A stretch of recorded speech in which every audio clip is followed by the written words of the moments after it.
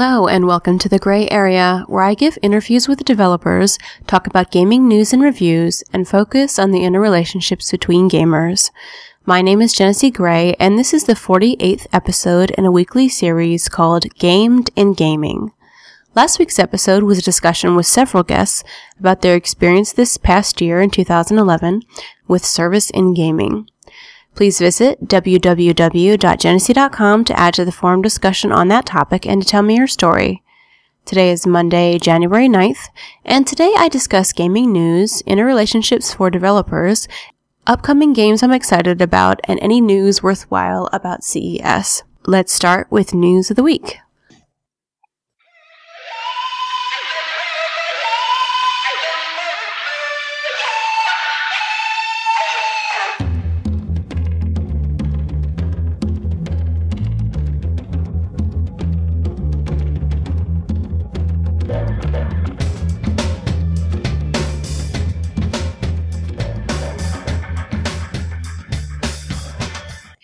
News of the week.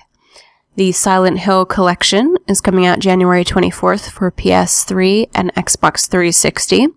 Soul Calibur 5 is coming out January 31st for the PS3 and the Xbox 360 as well. And soon, very soon, Final Fantasy XIII 2 is coming out on January 31st for the PS3 and Xbox 360. And this has an average score of about 7.5. I'm kind of anxious to see what it's like as well, being a fan of the Final Fantasy series myself.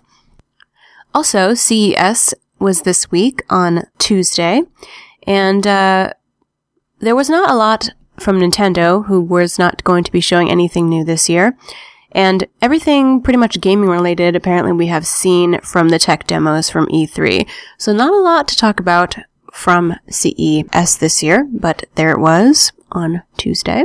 Mad Catz has released a new console controller, which is pretty neat looking. It's customizable in any way you want. You can take different parts of it out, such as the joystick or the button pad, and kind of move things around on the controller so you can have them where you feel is the most convenient for your gameplay.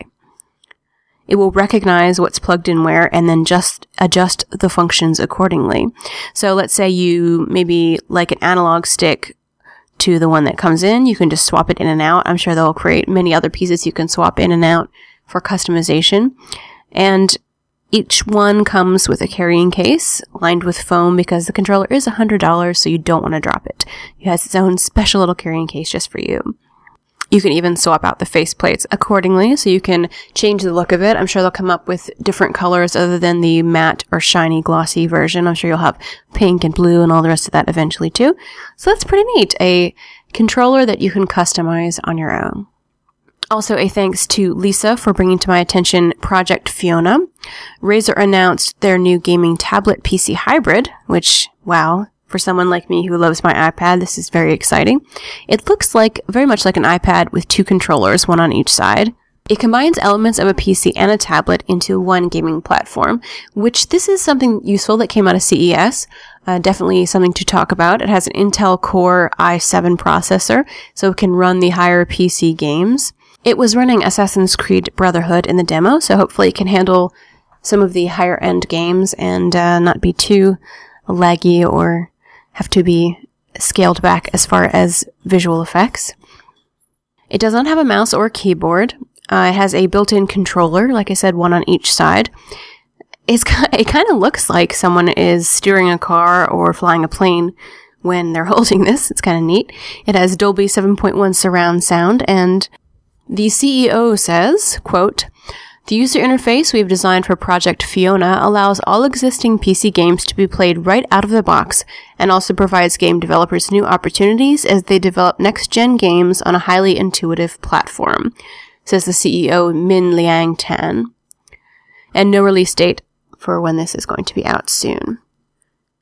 However, you do kind of wonder what kind of Wi-Fi capability it will have, if you can have Steam on it, if they're going to have ports that you could plug in, peripherals, things of that nature. Kind of interesting things to see in the future, how they're going to handle this. Also, some other news. Diablo 3 has one step closer to being released on the PC console. We knew already that Blizzard was experimenting with a console version of that in the tweets that I had said back in September. So now it looks like they're going to be even closer to that. So yay for me and other people who like to play it on the PC. Looks like Diablo 3 will be possible for us very soon. There was also kind of an interesting article on Kotaku recently about game consoles that were made by, they're calling them slave labor, but people in China who are being paid very little to kind of turn out assembly line consoles. And the article goes on to say, and I'm going to quote, "Slave labor is a word tossed around loosely, and factory workers in China are free to work wherever, or are they? If yesterday's report that 300 Foxconn workers were forced to negotiate by threatening group suicide is true, the term slave labor isn't being used loosely, it's fitting. When the PS3 first launched in 2006, the initial consoles were made in Japan, leading to some gamers in both Japan and the West to point this out. The console is no longer being made domestically, something that gamers have pointed out as well. In general, the cost of manufacturing is cheaper in China. But if it's not so complex, it can be made at China at a lower cost." And then they go on to kind of debate the benefits of Japan versus China to see if one has a more quality product versus the other. But it was kind of an interesting point, I guess, that people are being more discriminating about the consoles that they're buying and flipping them over to see where they're from. And kind of making a statement about that. So, kind of interesting that people were paying attention to that sort of thing. Trying to make sure that the workers in China are treated fairly, and that there is no reason, according to this article, that with the Japanese yen at historic highs, that some products could not be made in Japan, and maybe Microsoft will do the same for gaming consoles. So, interesting article all around. Let's move on to CES, since I've already kind of commented on the tablet that was from there, the Project Fiona. There were some other interesting things to come out of there. One of them was the Ion wireless controller. It works through a Bluetooth connection and brings that gaming feel to a PC, so they say, so that some of us who are playing on our keyboards can have a little bit more of a console feel, I guess, giving you an advantage over other opponents who are just using their mouse and WAD keys. Also, there is the Flex headset, which is very portable, so they say. Supposed to be a little bit lighter than some of the other headsets you might have. It has a quick disconnect cable system, and you can swap it between your PC and mobile devices. And it's customizable as well, with ear plates that kind of pop in and out. The Kana mouse, which is supposedly designed by gamers, is a mid-sized, mid-range mouse that offers more than the Kinzu, but is not intense as the Sensei, so they say on girlgamer.com. Speaking of that old mouse, they also list the old mouse, the Kenzu and Kenzu Pro Edition, which are also apparently excellent mice as well. So things that came out of CES, gamer-related. I feel really skeptical today. I keep supposedly and not quite trusting the information that I'm finding on some of these websites. Clearly, I do trust it. I'm just in a very skeptical mood, so I'm going to skeptically say that these are good according to other people. I have not personally tried them. I'm pretty happy with my Logitech headset and my Panatec headset, so I don't really haven't really tried something else recently. Doing what they should be doing. It would be really great, though, speaking of headsets, if Skype came up with a way where it would integrate a little bit more effectively with other programs. Right now, let's say Star Wars The Old Republic as an example. Right now, if I am in Star Wars The Old Republic, I cannot get out of that game in order to adjust my settings on Skype without hitting the start key and having my game have to reload briefly when I come back in, which is kind of annoying when you're talking to your friends and a cutscene happens and you'd like to listen to the cutscene and turn down your volume really quickly. So maybe you want to access just your desktop to turn your volume down in Skype or some other way. You'd like to go directly to Skype and turn your volume down on the call.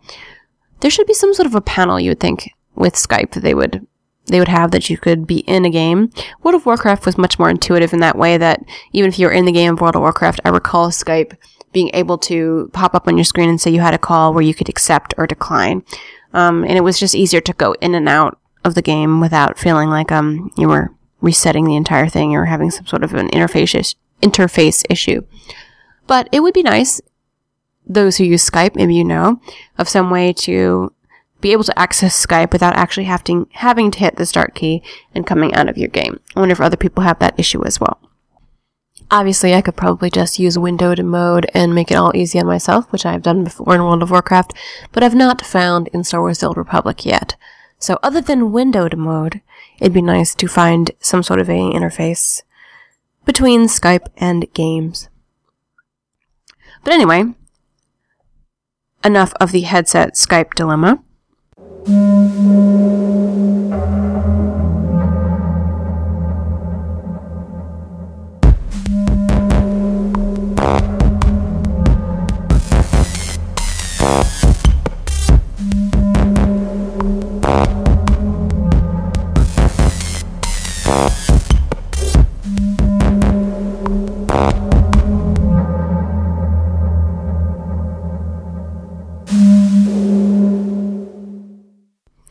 Mortal Kombat Complete will be coming out very soon. And what that is it includes the following warriors: Scarlet, Kenshi, Rain, and Freddy Krueger. And it was the fighting game of the year. It will have all of its previously released downloadable content and obviously Mortal Kombat itself. And so this will be available from Interactive Entertainment. So if you liked Mortal Kombat and you have always wanted all the downloadable content, now you can get it all together in one box called Mortal Kombat Complete with a K. It will actually be available March 2nd on the PS3 and the Xbox 360. No information on the PC release date at this time. Okay, on to our main topic of the day: relationships with and from developers to something other than games. Seeing CES and thinking about Sony and also Nintendo, the lack of perhaps Nintendo at the conference, I was thinking about Shigeru Miyamoto, who we all know is completely awesome. Just listing the games that he's done, just beginning with Donkey Kong, which I think was kind of him cutting his teeth, all the way to Super Mario Brothers, Legend of Zelda, Ocarina of Time. Oh, also Metroid Prime, which we cannot forget, the Metroid series as well. Super Mario 64, the Wii, the DS. I mean, I could go on and on about all the awesome contributions he's made to gaming. Seeing him, hearing him, also learning a little bit more about his personal life and how he's kind of a success as far as developers who have met somebody and managed to have a successful relationship, even though being a highly motivated, very successful, creative person who designs games. And I will tell you his story shortly as that success story, but first let's go to a couple other things. I've read a lot of articles in the past and recently, and I'm going to share a couple of them with you. One of them is the difficulty of game makers being committed to things other than their job because it's so demanding. Many of us, at least, have heard the story about EA Games and the spouse who was very discontent with the 72-hour a week job that her husband, or his husband, it's not clear, was working. And the letter that was written anonymously to kind of highlight the fact that there was a lot of crunch time and a lot of unpaid overtime and a lot of, I guess, dedication on the part of EA employees that were not being taken into consideration. Quality of life was definitely something that was discussed. And kind of sparked by that letter, there have been other articles about game makers being married to their job. One of which I will quote: "People regularly joke about forgetting their wives' names, but it's not funny," said one senior developer who asked that his name not be published.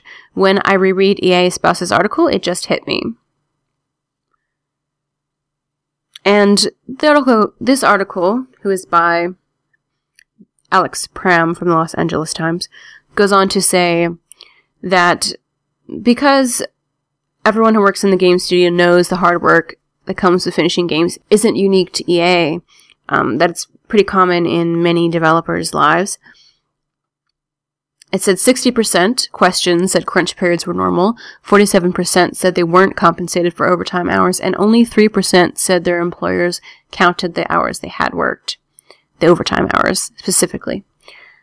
Also goes on to say that many companies do treat their workers very well. Not everyone is quite as difficult as that particular branch of EA at that time.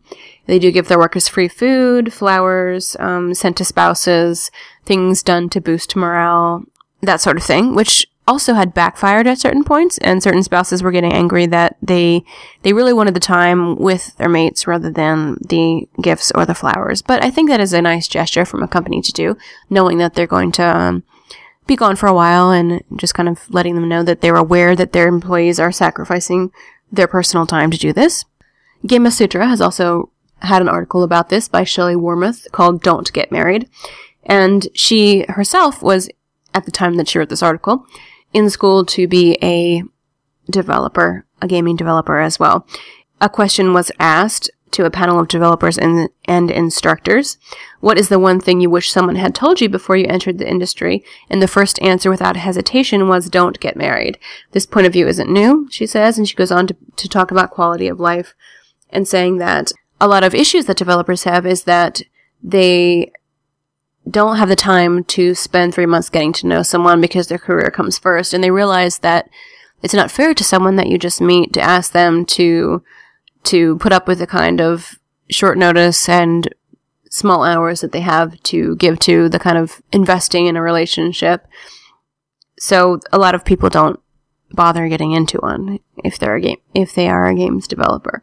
A lot of spouses are also going through divorce at any given time, she says. And she says, quote, "This is no different than any other artist who practices their craft, and we do it because we love it, because it fires something within us. The difference seems to be that while a struggling or unsigned artist does most of that at home, a paid actor, musician, or game developer is away. This is probably a rude awakening for a spouse who is okay with having their partner there but not there, and now has to accept simply not there. We tried to prepare them for that, but the reality is still more than they expected."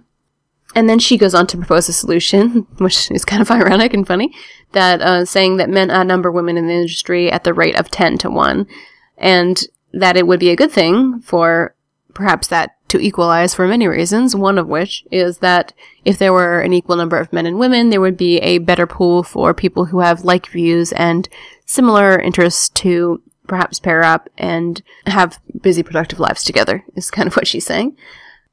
And then she gives a bunch of tips to help if you are in a relationship and you're a developer or you're trying to get into one. And a couple of them are, she said, get your friends to create something for your significant other that's outside of your discipline, and they'll cherish the thought as much as the widget.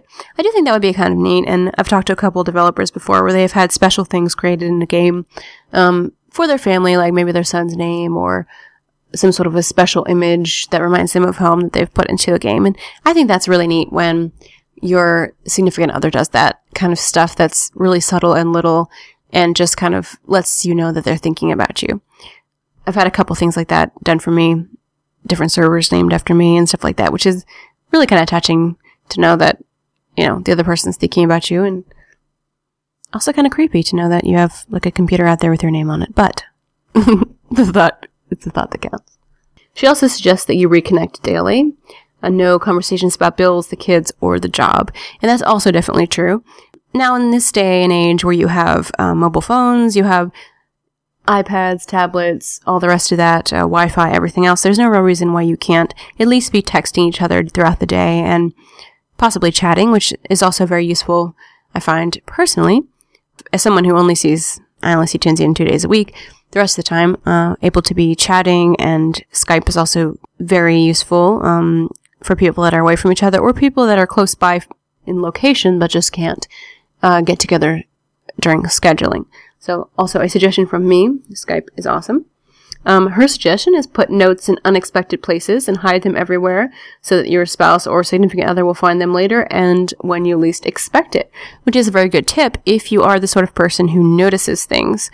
Unfortunately for me, there have been many notes and things left around, and it's taken me like years to really notice that, which is frustrating, I think, for Tinsian to write something and then haven't not noticed. Maybe that says something about my general state of organization.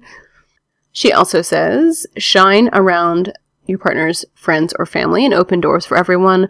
Walk them to the door, do the little things that show off that they are the one you choose above all others, which is also a very good tip. So, nice article by Shelley Wormuth about trying to have a relationship and being a developer at the same time, and her difficulties therein. So, having time that's not work-related is something I think everybody kind of has to different levels of difficulty. Definitely so. And developers, the ones I've spoken to, have kind of insane schedules and really have maybe periods of time where they have to devote themselves entirely to their creative muse and don't really have time for outside interests. So, what do you think? Do you think that in that case, it's fair to a person to date other people if they don't have the time to invest in it? Or do you think it's one of those things where if someone really cares about you, they have to just understand that there's going to be ebbs and flows to the time you can spend together, very similar to a doctor who works 80 hours a week? You know, when you date someone, it's just part of the package, part of the price of admission to understand that this is their career and that's something about them. So if you choose them, you choose their career. So, thoughts on that? Now, I promised you the conclusion of the Shigeru Miyamoto story and how he is kind of the representation of a person who has managed to be a games developer and an awesome games developer and still have some sort of a personal life. So, here's his story. Miyamoto married Yasuko Miyamoto, who at the time was a secretary working for Nintendo. And the funny thing about that is she actually really disliked video games, but was working, as a secretary, so she didn't really have anything to do with the video games, but she was there at Nintendo. And Shigeru claims to use this disinterest in video games as kind of a gauge, or what he calls a wife-o-meter, to see if he is creating a game that is enjoyable by everybody. Because if she likes it, then anybody would like it. This is kind of an example of someone who has been successful in meeting somebody who is at the same company, but in a very different aspect of that company. And also an example of two completely polar opposites and finding common ground between the two of you. For her part, she is generous enough to play his games and to appreciate his games, even though she is not a general fan of games. And for his part, he is creating games specifically tailored to appeal to her as the, I guess you could call it the least common denominator, which is a really neat middle ground, I think.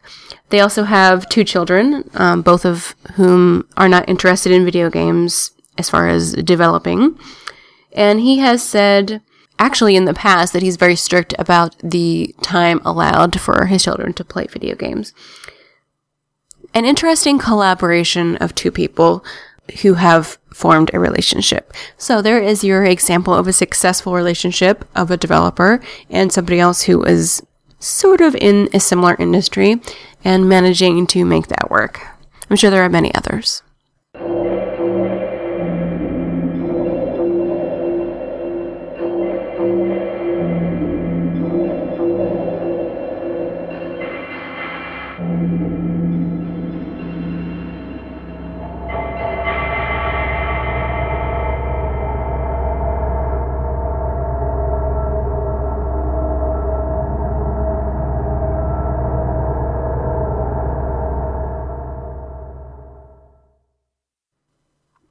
As far as personal news of the week and things that I'm doing lately, I'd have to say mostly Star Wars The Old Republic. I know we've spoken about that before. I've recently closed my World of Warcraft account because I'm just not playing enough to feel the justification of paying for the monthly fee.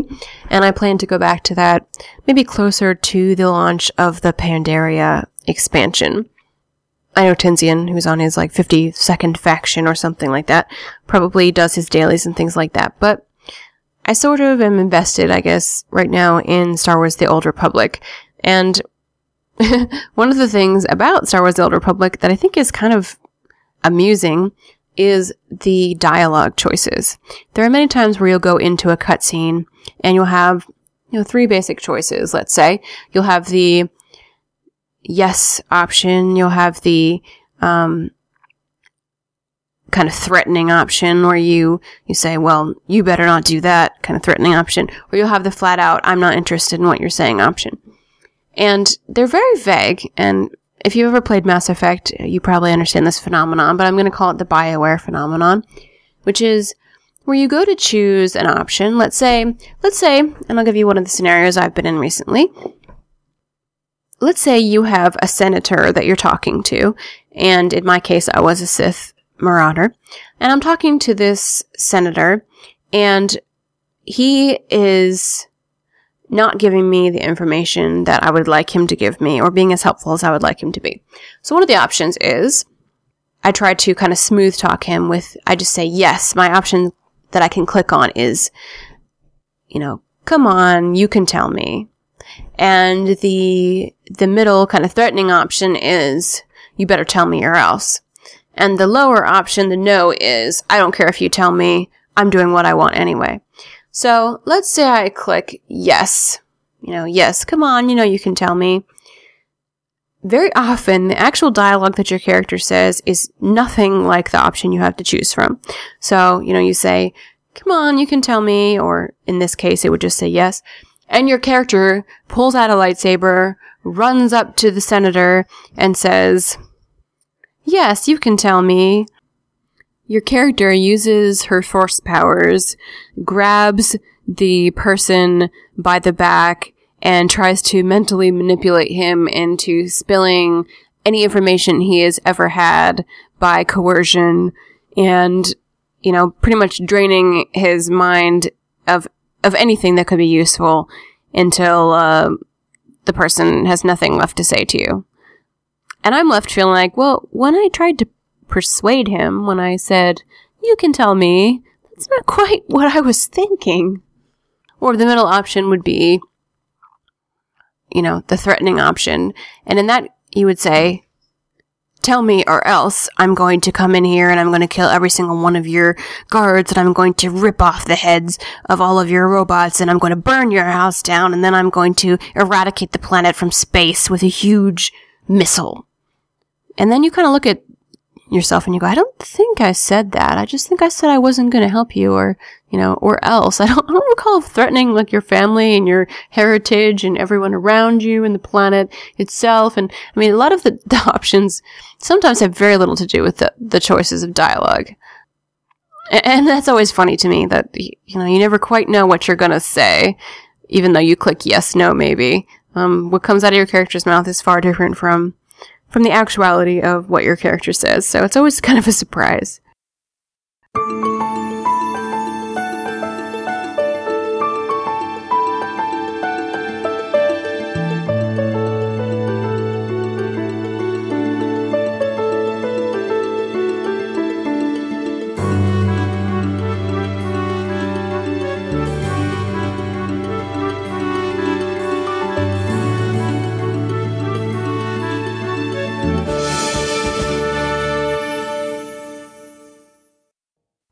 Another game that's coming up in February that there's been a lot of talk about recently is the Kingdoms of Amalur Reckoning. And this is available for pre-order right now. It is a single-player role-playing video game. It's going to be out for the PS3, the Xbox 360, and the PC as well. And the thing that's kind of neat about this game itself is that the lead designer of the Elder Scrolls, Morrowind and Oblivion, is the person who is the game's executive designer. So for me, the game looks very similar to like a Skyrim or an Oblivion. It has a kind of a feel that I'm familiar with. Also, the person who created the universe where this game occurs is R.A. Salvatore, which, if you know anything about the Forgotten Realms many, many books series, R.A. Salvatore is an author of that. One of my favorite characters he's ever written is Drizzt, and his whole dark elf legacy, I guess you would say. And another guy who is on the team here as well is Todd McFarlane, who is the guy who created Spawn, and he's doing the artwork. So we kind of have an amalgamation here of like Skyrim and Spawn. It's kind of a neat looking game. There were some PAX demonstrations of this game as well where people could see. But a little bit more about it. It will have 4 playable races and 3 classes and 5 different areas on the map where you can play different regions.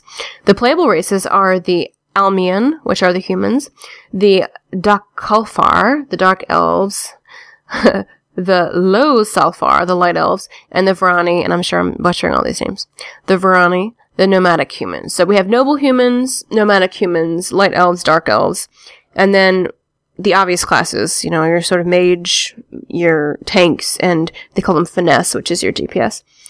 And again, as many games we've had in Oblivion and any kind of Elder Scrolls game, your player starts off with a blank slate where they wake up in a pile of corpses. There's no jail, apparently. We'll have to wait and see if there's a jail involved, because we know how they love to do that. But you wake up and get to form your own, I guess you would say, individual person based on those things that we just talked about. There are plans to expand the Almar universe into an MMO after the release of Reckoning, but as of right now, it is a single-player game. So this would be kind of neat. There's been some hype about it, and it's by 38 Studios and Big Huge Games, and EA is the publisher. Something to look forward to in February. Not a whole lot of other gaming news happening right now. Personally, I think everybody's just kind of recovering from the holiday and playing all the games they bought on the Steam sale and Humble Bundle games. So, not much to talk about right now. I'm going to try to get some people on to speak with us again in the next couple of months when things die down a little bit here at work. Thank you for joining me, and if you'd like to leave some feedback or keep up with the news, and I'd love to have some stories and tips and help like I had this week, you can find me on Twitter at Gray Area Podcast, at Facebook/Gray Area Podcast, or on iTunes. If you have any gray areas in your relationships or need a new perspective, email me your questions, advice, or suggestions to jennessegray@yahoo.com. Thanks for listening, and I'll see you next week with a new episode.